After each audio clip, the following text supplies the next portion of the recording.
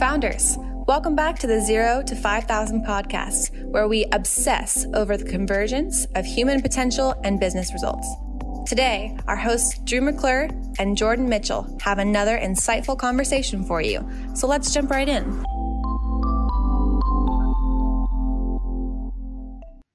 Okay, founders, welcome back to the podcast. Today, I'm sitting down with Chris Romer, CEO and co-founder of Project Canary. As CEO of Project Canary, Chris Romer leads the company on their mission to mitigate climate change by helping the energy supply chain reduce methane emissions through continuous monitoring, accurate data, and a trusted certification process. Chris spent 24 years developing energy infrastructure and public-private partnerships with investment banks, including JP Morgan and Citibank, and was a leader in energy policy as a Colorado state senator from 2006. Canary's team of scientists, engineers, and seasoned industry operators have earned recognition for their uncompromising standards, including being named Best for the World 2021 B Corp.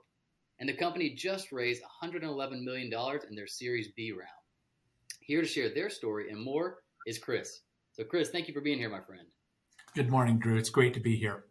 I'm excited to talk to you, especially the scale of the impact that you all are having and hoping to keep having in the future. So I'm curious, in your own words, how did this whole thing get started? Well, great. I mean, like all good serial entrepreneurs, how did this one get started? Because This is probably authentically my seventh or eighth rodeo. And this one has definitely been a handful, and it's a lot of fun to describe that. But it started, I was at another B Corp called Guild Education. Guild is now the largest human productivity platform or human capital platform that's solving the gnarly problem for the 60 million Americans who don't have skills for the jobs of the future, but didn't want to always go back to college. And its number one customer is Walmart, Taco Bell, Chipotle, and a bunch of others. And I built that company. I was employee number 3 and a co-founder in Guild as a B Corp.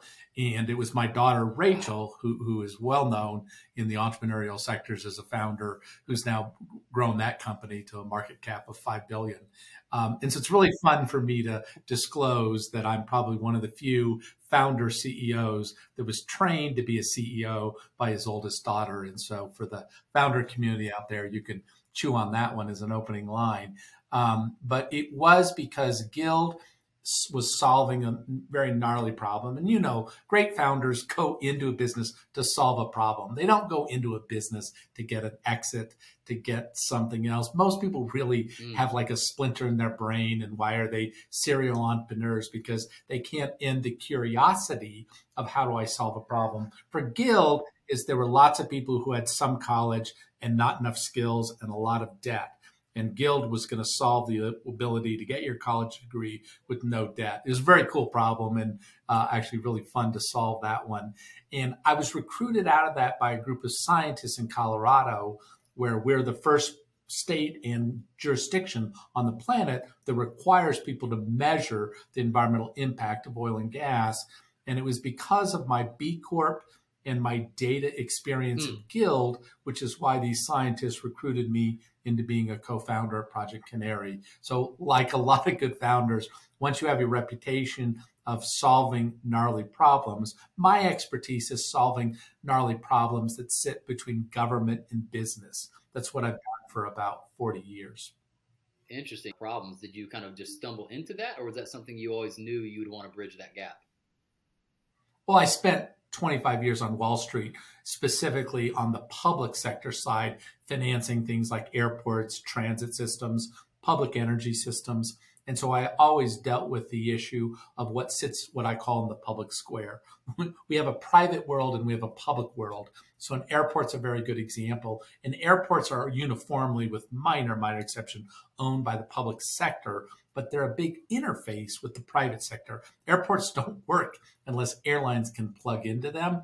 And so my specialty is things like airports, where you have to have a public good that interacts very dynamically with the private sector. So the public good in Project Canary is climate change and the air we breathe and the quality, because dense energy is enormously required. If I could show you on a chart, I'd go have you all go Google up basically GDP for the last 1,000 years. And what you would see is that as human beings, the gross domestic product, our standard of living, went through the roof. It's the ultimate J curve. Go Google it up if you haven't ever done this.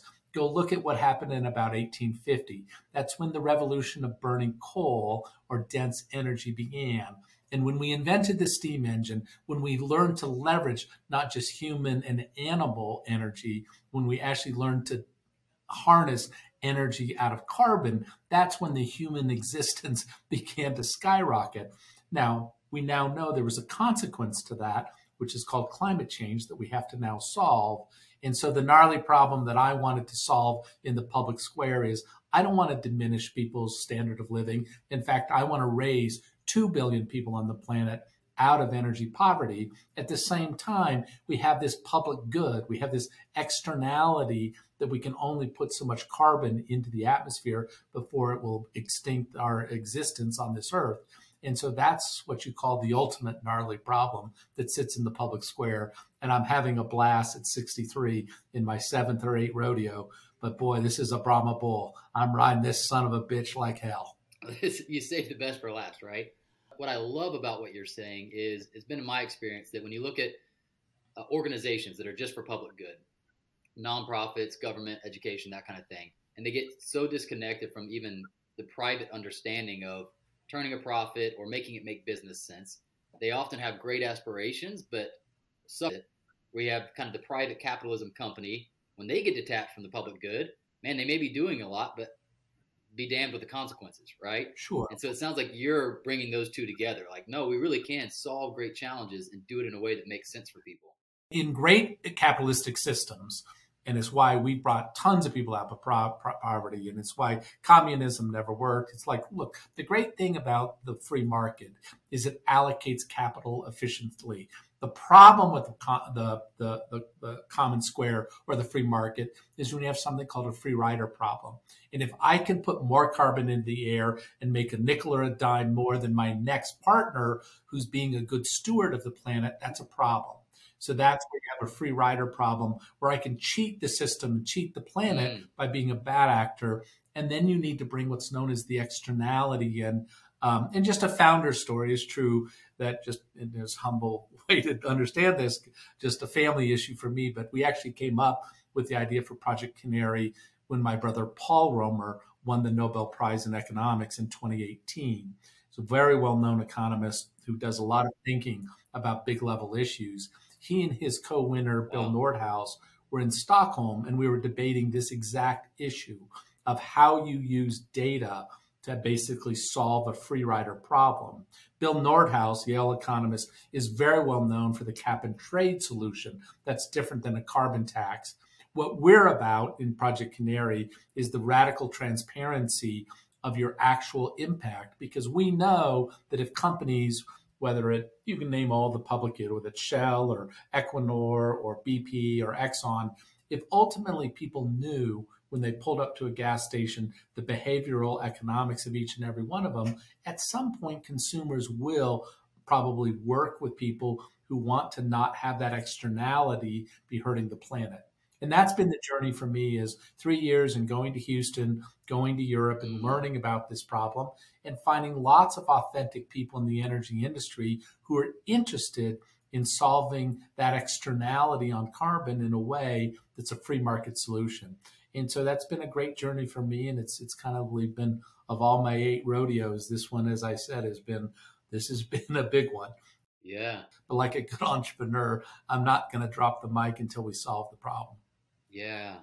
For a layman like me, someone who's not been in the world you've been in and knows the ins and outs of it and even the terminology, what would you say is the current, hypothesis for solving this problem that you all are exploring?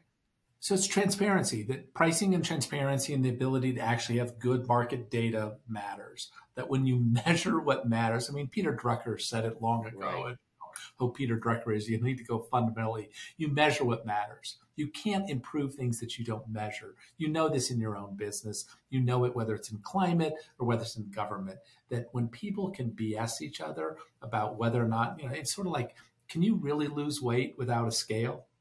Like, come on.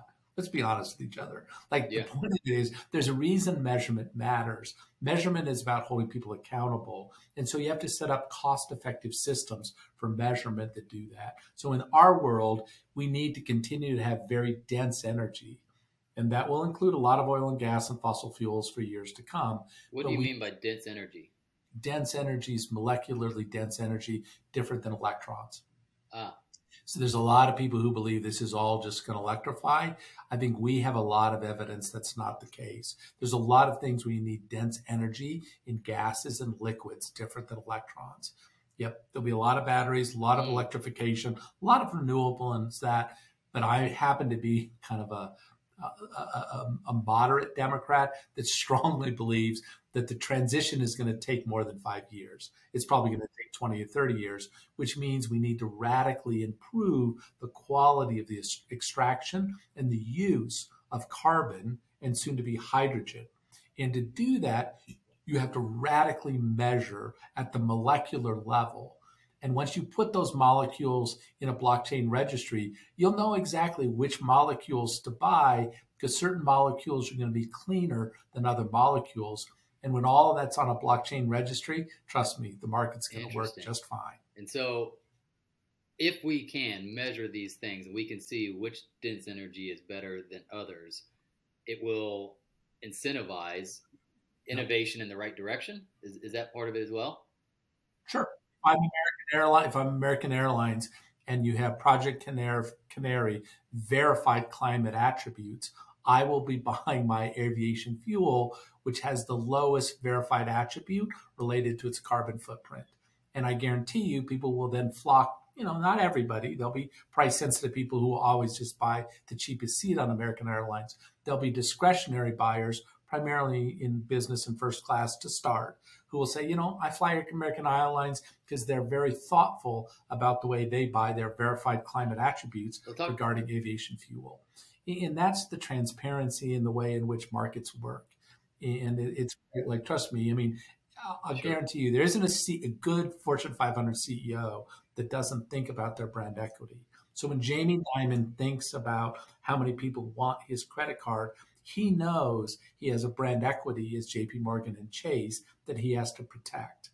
I don't think there's a single Fortune 500 company that would want to say, I'm going to ignore verified climate attributes in my supply chain.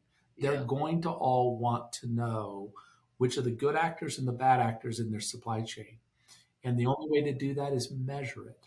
And the measurement, I give the speech all the time. I call it the measurement economy. And the measurement economy is coming. The good news is, as an entrepreneur, it's actually going to be bigger than the internet. The measurement economy in this transition to basically getting to true zero by 2050 is going to be a bigger transition for our economy than was the internet. And you can take that to the bank. So if you're an entrepreneur out there, go find your clean energy startup because it's going to be what a I'm big curious one. about is the economics of it. And I want to know what your opinion is, when I think about like, hey, you have a wake up call that organic is better than processed, right? And then you go to the store and you're like, all right, I want to buy organic. And then it's double or triple the price of what you were paying. For some that can afford it, it's a no brainer. They're like, sure, I'll pay triple the price for my milk. And then for others are saying, I just can't afford to have, to do that regularly for my family. Do you think it'll be the same way when? Sure, of course it will. But let me just make it simpler. Right now in Africa, I was working with the folks regarding in Nigeria related to their LNG cargoes, which we need them to decarbonize and lower the carbon footprint of their LNG cargoes. And sitting there with the minister in charge of that, explaining to me that 40% of my population doesn't have electricity. So do I get to have my entitled American life where I get to freeze them into their standard of living without electricity? Hell no. We need to get them dense energy as well and real energy, but they can't afford the same discretionary dollars I can afford in buying low carbon aviation fuel. So you're right, but what we need to avoid is people who are greenwashing, who claim that they're doing things that are not. And that's why the measurement economy occurs, which is we will all spend an unlimited number of dollars to save the planet. So when you say you can't buy organic, the consequences of you not buying organic are just a different consequence for you and your belief on your health. For us to fail the issue on climate change means the extinction of the human race. Think about that. Failing climate change is the extinction of our species. So when you start to think about marginal price in which people will pay to save the same thing, and trust me, I'm a big optimist on this. We're actually going to solve this way faster than people think, because we now know our actual ability, and my children, my grandchildren, and their grandchildren's ability to live now depends on me solving this problem. That's a truth. And so when you do that, you kind of get out of your brain this ability that, we need to help people in different areas pay according to their need and skill. But I guarantee you the innovation behind this is going to work. And the reason it's going to work is everybody said it's going to 10 years for us to figure out how to go find a vaccine for COVID. We found it in 8 months. Like, we have the skill to solve the climate problem. We now need the economic regime, and the titanic plates that have been stuck on climate change are shifting. And we're going to solve this in less than a decade. Problem is, a lot of people are going to have to get rid of things like their opposition to nuclear power is one of those false narratives that's got to go. Yes. There's no way to solve climate change without some level of nuclear power. And so there are a lot of people on the left and on the far right who just need to get out of their foxholes and meet each other in the middle, because guess what? This is for all the marbles. Yeah. God, it feels like that is the case for almost any important issue right now is. Yeah, but come on, let's be clear. Whether or not you buy organic or not, it's not the same in solving climate change. Totally. And trust me, there's about 1 million people in Florida who are thinking a lot more about climate change as they just saw their foundation and their house blown apart. Sure. This is no bullshit. This is real. It's for all the marbles, and it's coming in both parties. People now realize that we worked very hard with a lot of people who previously claimed that humans didn't affect climate in the Republican Party. They're now with us. They just want to do it based on market principles, which we love. We're entrepreneurs. Yeah. We're capitalists. And I think that's what excites me about the conversation around cost is I don't bring that up as a don't do it. It's of course we do it. But what would excite me is keeping the entrepreneurial spirit and saying, but I also think more than solving it, we could innovate to a place where it is at least comparable or only marginally more expensive than the alternative. I guarantee you, it's the entrepreneurs of the world who are going to solve climate change. Yeah. And it's going to be a little bit more expensive, but not as bad as you think. Exactly. Like, that's the great thing about that. Everybody said wind and solar couldn't work. 10 years later, it's now cheaper than coal. Yes. That's what great entrepreneurs do. And it's what's so great about America, which is we just get after it and get to work. And we have people who are obsessed like I am, where I'm 63 and don't really need to do this. Thank you to a few previous startups, but I can't stand looking at a gnarly problem and not enjoying thinking how to solve it and hiring 140 whip smart 20 and 30-year-olds who are already kicking ass and taking names. How do you go about solving complex big issues? Just personally, like, is there a framework that I break it down into its components and I start one at a time, or? Oh, you hit the first one. Is, to be perfectly candid, usually governments and nonprofits don't solve big gnarly problems. Like, let's be clear, how did, not to talk too much about him because Elon's got a lot of pluses and minuses, but he didn't take no for an answer on the electric car. He just powered ahead. And so, I mean, trust me, we went broke. I got on this one all the way down to where I had one employee. After we did our kind of friends and family round, we basically had to let everybody go, got down to one employee, had to recapitalize. Trust me, this thing easily should have died 6 times. But like a lot of people, you have to have the willingness not to take no for an answer. When you want to solve a problem, you can't let little shit get in the way. And just because you're running out of money doesn't mean you can take no for an answer. And you just find a way.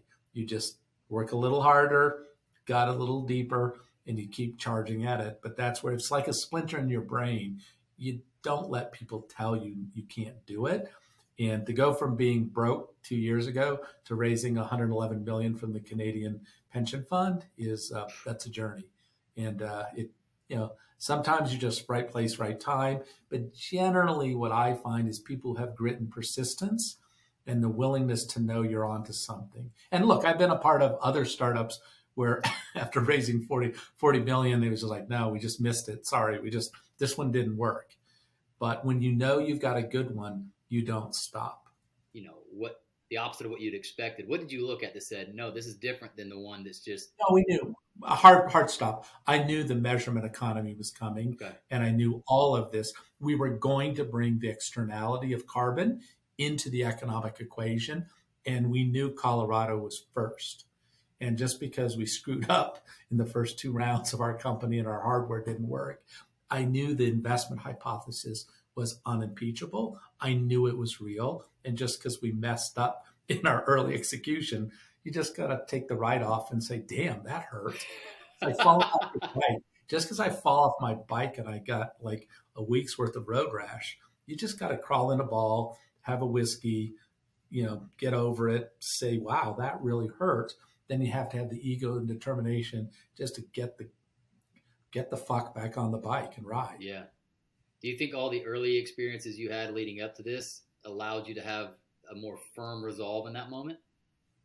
Well, sure. I mean, having done 5 or 6 startups before, I wasn't surprised that there's a difference between missing the investment hypothesis or missing a little bit of tweak on product market fit. But we knew the TAM as well as a product market fit. And even though we missed on execution and honestly some personality issues, those were noise, painful, because it meant, my position in the cap table was very different than had I been successful in closing that first Series A. But if you got a splinter in your brain that you're going to solve, you don't let the little shit get in the way. Yeah. And having to be humble enough to say that hurt. And it's like falling off your bike with serious road rash. You just got to get the hell back on the bike and ride and believe in your vision. What is wrong is when you know your investment hypothesis is wrong, then you get off the bike and find a new bike. Yeah. But that wasn't here. The issue here was execution. There's a difference between execution versus missing. We found the right market. We executed poorly in the first year. 2 different issues. That's so helpful. I've asked that question a lot around how do you know if the idea is flawed or if, you just need to stick it out. And I've heard several versions of that, but that was very, very helpful in the way articulated. I could write a book on that with Canary.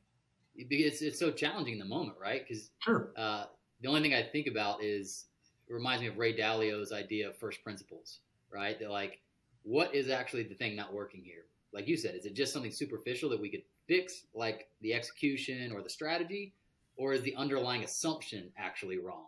And if that's wrong, then we're in real trouble. Well, 2 things. 1, sometimes it's you're just too early. And this thing of what I call the clean energy transition is a 100-foot tsunami. I was 100% positive just because I'd been around politics and life, and I knew this tsunami was a 100-foot tsunami. And so I knew that it would come. But it's like any big wave. You can see the wave coming. It's just you're too early and you expend all your energy trying to catch it. And then you run out of energy. And I was pretty sure that if we just reloaded, took the write down in capital, recapitalized, we're pretty sure that the 100-foot tsunami was coming. And sure enough, it was. We were just early. We were early and poorly executed. So the first question is, are you just early? You've seen the right wave. You're just too early for the wave to catch the wave. That's a real phenomena. And a lot of people have lost. I mean, timing's a lot. And we got lucky enough that we had the grit and persistence. And my co-founder and I had to let our staff go, just look at each other, the 2 of us, in a room for 3 months as we redid the company. But we were 100% sure that the wave was coming. We just knew we had poorly executed in the first wave. Yeah. What encouragement would you give to the person? So let me back up a second. There is and there should be plenty of businesses that are tackling small problems or are small iterations on things already out there, right? Mm-hmm. Versus there's the one who's got the splinter in the brain, as you put it, that it feels like David versus Goliath, right? Where you're like, wow, whatever I'm trying to solve is massive, and we might be the first, or we might be, on the front lines of trying to figure out this thing that we haven't figured out as a culture yet. How do we go about approaching that type of business, right? Like, yeah, I mean, there's 2 sides to that. One of which is my niche of what I'm trying to solve is too small and not really a big enough TAM, not really a big enough opportunity. And then you got to think a little broader. What do I know and how can I take I know this one little thing is broken. What other things is it affecting so that I can be a big enough opportunity to make sense of it? The same other thing is true is solving climate change is not the right splinter in the brain. There was the issue of, no, we had an issue that methane is 80 times worse than carbon dioxide. Measuring methane was the low-hanging fruit in climate change. So the idea for us wasn't solving climate change. It was finding the most unintended consequence in solving climate change. So you've got to sometimes expand the scope of what you're doing. A lot of times you got to shrink what you're doing to find the low-hanging fruit in the bigger problem. Yeah, man, it makes me think of a few different companies, but one in particular that is leveraging blockchain technology and things like that. Same thing. They're like, it's too big of a goal for us to say, let's improve all of the medical system. But there was this very obvious thing, which was patient transparency and, like notes and doctor's notes and all. Like, how can we make that experience much better? And that's one of the big steps forward for that industry. And that sounds similar to what you're saying. Yeah, and I'm probably not the best. There are a lot better people with tech backgrounds. My background is political and finance. And so I brought one skill set to a big problem. Thank goodness my co-founder brought the other side of the equation. And, as you know, one of the other biggest predictors of success is picking the right co-founders. And that, there's a whole other book to write on that. Well, talk to me about this for a second, because this is something I've found that even personal friends of mine have found to be very freeing, that we all assume we need to be the technical founder. That if we have the right idea and we're to help this business grow, we have to be the technical expert. And often you find, no, you can surround yourself, whether it be co-founder or staff, with the technical expertise, and you still have a very important role, whether it's the vision or the connections you make or the ability to raise capital or strategy. But talk to me about that. You don't always have to be the technical co-founder. I would argue co-founders come in lots of frames. And my expertise is understanding markets, government, and how to solve big issues. My co-founder's experience is very scientific, Stanford MBA, as well as a degree in earth sciences from Stanford. So he brought the technical side. I think what's really important about founders is that there be a whole bevy of skills involved there, but there has to be an enormous amount of respect for each other's skill sets. And where I see founder conflict is people have different skill sets, but they don't respect each other, because it's really the summation of 2 + 2 = 6. And so between Will Foyles and I, it was really 2 + 2 = 6, because I didn't know shit about science and methane, and he did. I knew a lot about how to make things work at government level and in Washington, and he respected that. And so together, he's still teaching me. I love about this one is I now get to play science, and I get to play the science guy. But it's just because I've learned the science in the 3 years, and Will has learned the politics, and we respected each other for our expertise. And so if you have two co-founders who just are on top of each other, that doesn't always work. It's good to bring different skill sets. Yeah. And if I just say in my humble experience, and that's not biased, I see a lot of very technical co-founders failing because they don't bring in people with commercial expertise. Yeah. It's like the technical genius that doesn't understand really how to market it or who it's for, but they're geeked out on the idea, right? And then it takes a special kind of brain to understand where it fits in the world and how to grow that. Well, I didn't trust. I literally didn't know a lot about this. I know a lot about investment banking, a lot about project finance. Who taught me how to truly be an entrepreneur was actually my 32-year-old daughter. Talk to me about that. Oh, she's just badass. Talk about fundraising, talk about just how to put it together, talk about the way on growth mindset. She completely changed the way I think about commerce, because I came out of 25 years on Wall Street, very successful. But as I was employee number 3 for her in her company Guild Education, she had to change the way I solved problems. And that was a pretty cool thing that not many people in their, at that time, mid-50s get to have their oldest daughter help you really understand what growth mindset is and design thinking. I didn't know shit about that. Was it easier? Was it easier to have some of those mindset shifts because it was your daughter, or harder because the advice came from your daughter? 100% harder. Yeah, because it was all family dynamics. But I have enough of a healthy ego, but not an ego so big that it required me that I couldn't learned from my oldest daughter. A few more questions. I know that you're a busy man and got a lot of things ahead of you today, but I'd love just to learn from your political skill set for a minute, because in my opinion, politics gone bad is when we cannot or don't even try to communicate with people of differing opinions. Sure. But just like you were talking about with a co-founder, if we can actually learn the skill of hearing from you, valuing your opinion, your skill set, even though it differs, man, business can operate so much smoother. So I don't even need you to comment on politics, but more so with what you're doing now in Project Canary, I assume part of your skill set is getting different entities to communicate that typically wouldn't. Yeah, I mean, what I will say is what I've learned in 63 years is that my vision of the truth is partial. It's pretty educated, sometimes even wise, but my vision is partial. And that's because I don't sit in my opponent's shoes. And if I really can authentically put myself in their shoes, then all of a sudden it shifts a little bit. Like, oh, my perspective shifted a little bit. And I need to respect that. Like, I understand that, as somebody who came up out of some level of privilege and others, I need to understand what is different. I went to good schools. I did that. I need to understand differently what it means to face that utility bill. Because if I don't understand that utility bill in my life is a pretty small bill on my monthly paycheck, like I just don't think that much about it. I think a lot about, as best I can, what does it mean to have that utility bill be 10 and 20% of your take-home check? And so I'm using that as an example because sometimes it could be so easy. And this is, unfortunately, for the environmental community, often what happens. They want everybody to pay 10 or 20% more to be green. But that sucks that 10 or 20% more comes directly out of my entertainment budget or my ability to feed a family.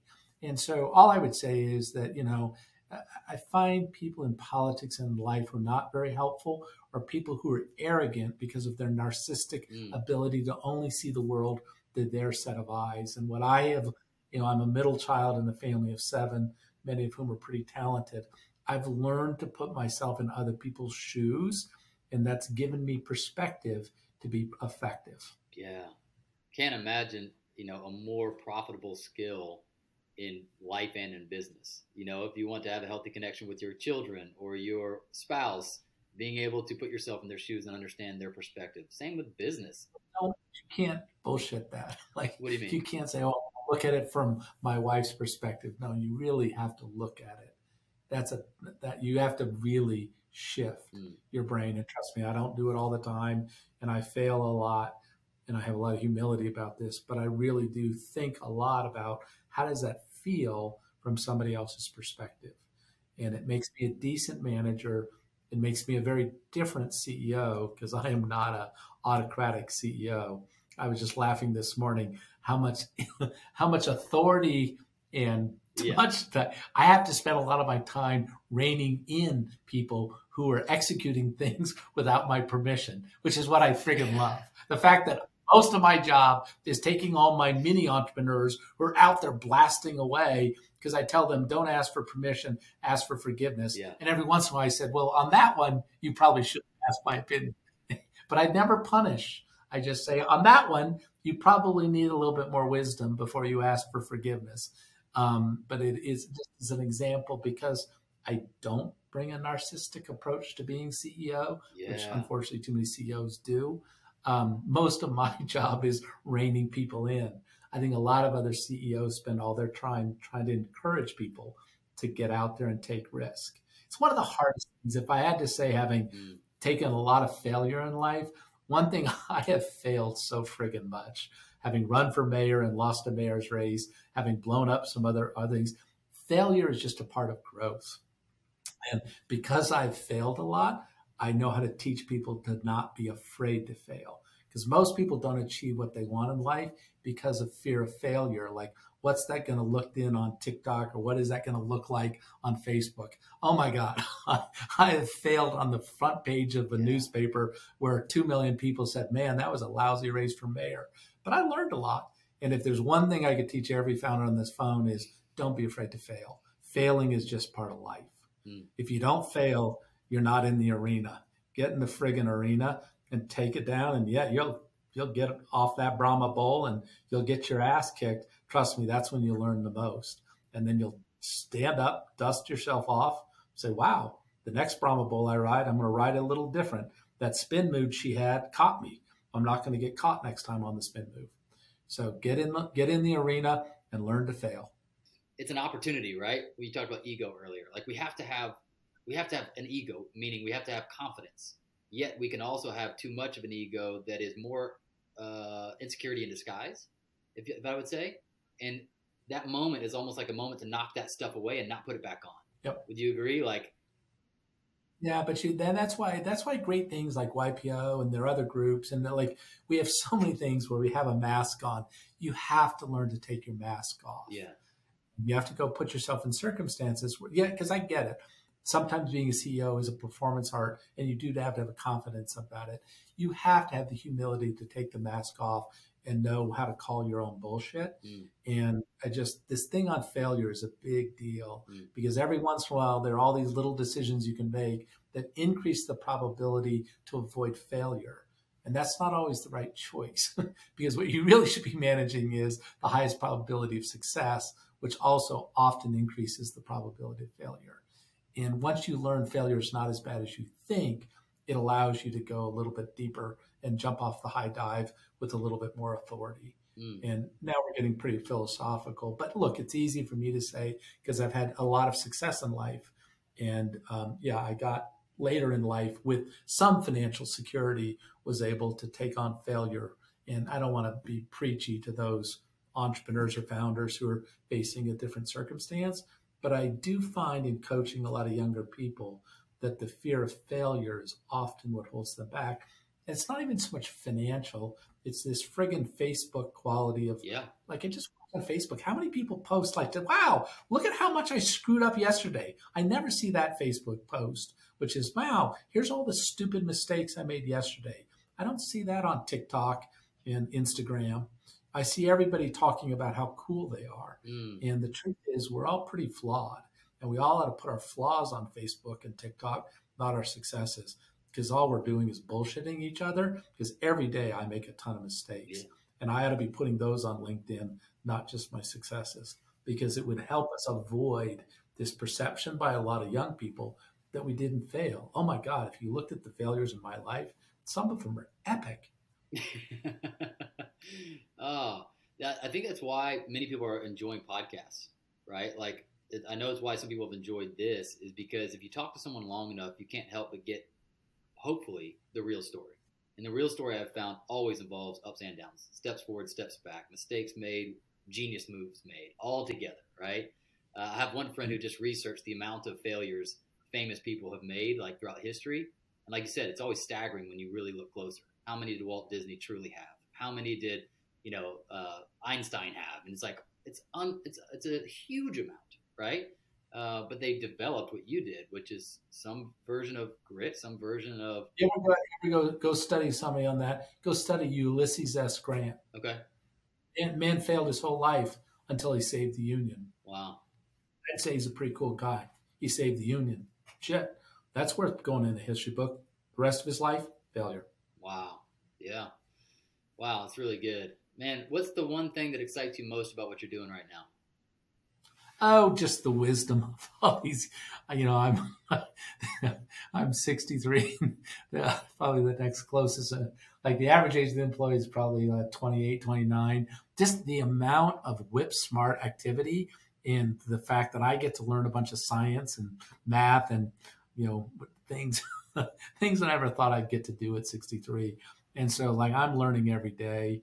And I also think we're authentically, this happened at Guild and is now happening again in category.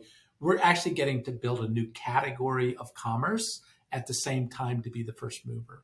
And to get a chance to do that twice in life is something that I feel very grateful for. Absolutely. And I may screw this one up, I may fail, but to authentically be able to build a category and actually be a first mover in a category twice in my lifetime, back to back, that's a gift for which I'm always grateful. It makes my wife is a little confused why I keep wanting to do it. But to be honest, it's addictive. It's worse than coffee. I don't know that I would know how to get up every day if I didn't think I was working on some gnarly problem that deserved my attention. And the fact that we get to build this whole new category that we call the measurement economy, which is to really solve climate change by measuring every molecule and everything on its carbon footprint, is a pretty cool thing. That's what gets me up every day. And I'm putting all the chips on. I'm going into a board meeting with my board on Tuesday, and I'm going to put all the chips on red again, because and yes, it will increase the risk of failure, but it will definitely increase the probability that we'll succeed in bending the arc of climate change. And that's what we do. Wow. And good news is the investors can vote for it or against it, but my job is to put the chips on red and tell them, let's roll. Yeah. Get on that Brahma boat. Time to ride. Something you just said, and we'll end on this. You said when you increase the chances of success, you increase the chances of failure, right? There's no getting around there, is there? Is that the tough news we need to swallow? Just people who don't, entrepreneurs or boards or investors who always want their cake and eat it too. I want a 10% yield, but I also want to make 10x. Bullshit. That world doesn't. Yeah. That world doesn't exist.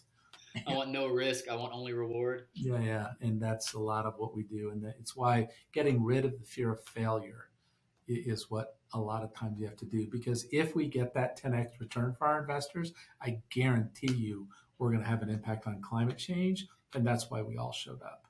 We didn't show up to give people a bond yield. That's for another business, and it's not what I'm interested in. But anyhow, well, nice to get to know you and all those founders. Who I respect the hell out of founders. It's about the hardest life, but boy, it's a satisfying life because, yeah, you're going to fail. It's just a fact.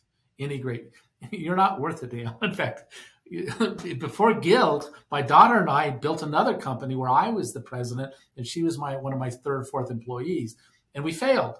And we learned everything in that first company to do. And the reason Guild is now worth $5 billion is we learned everything in the first failure. We applied to the second, the first of which she walked in and said, okay, this time I'm in charge and you're working for me. And that was the first thing we changed because she's actually a better CEO than I am.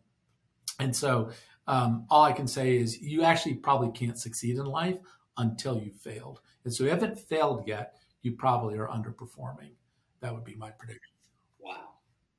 Hey, that's the bomb of the episode right there. Chris, thank you so much for your time, man. I'm going to let you go, but I appreciate it. Go get them. See ya. Thank you. Founders, thanks for listening. We hope you enjoyed it.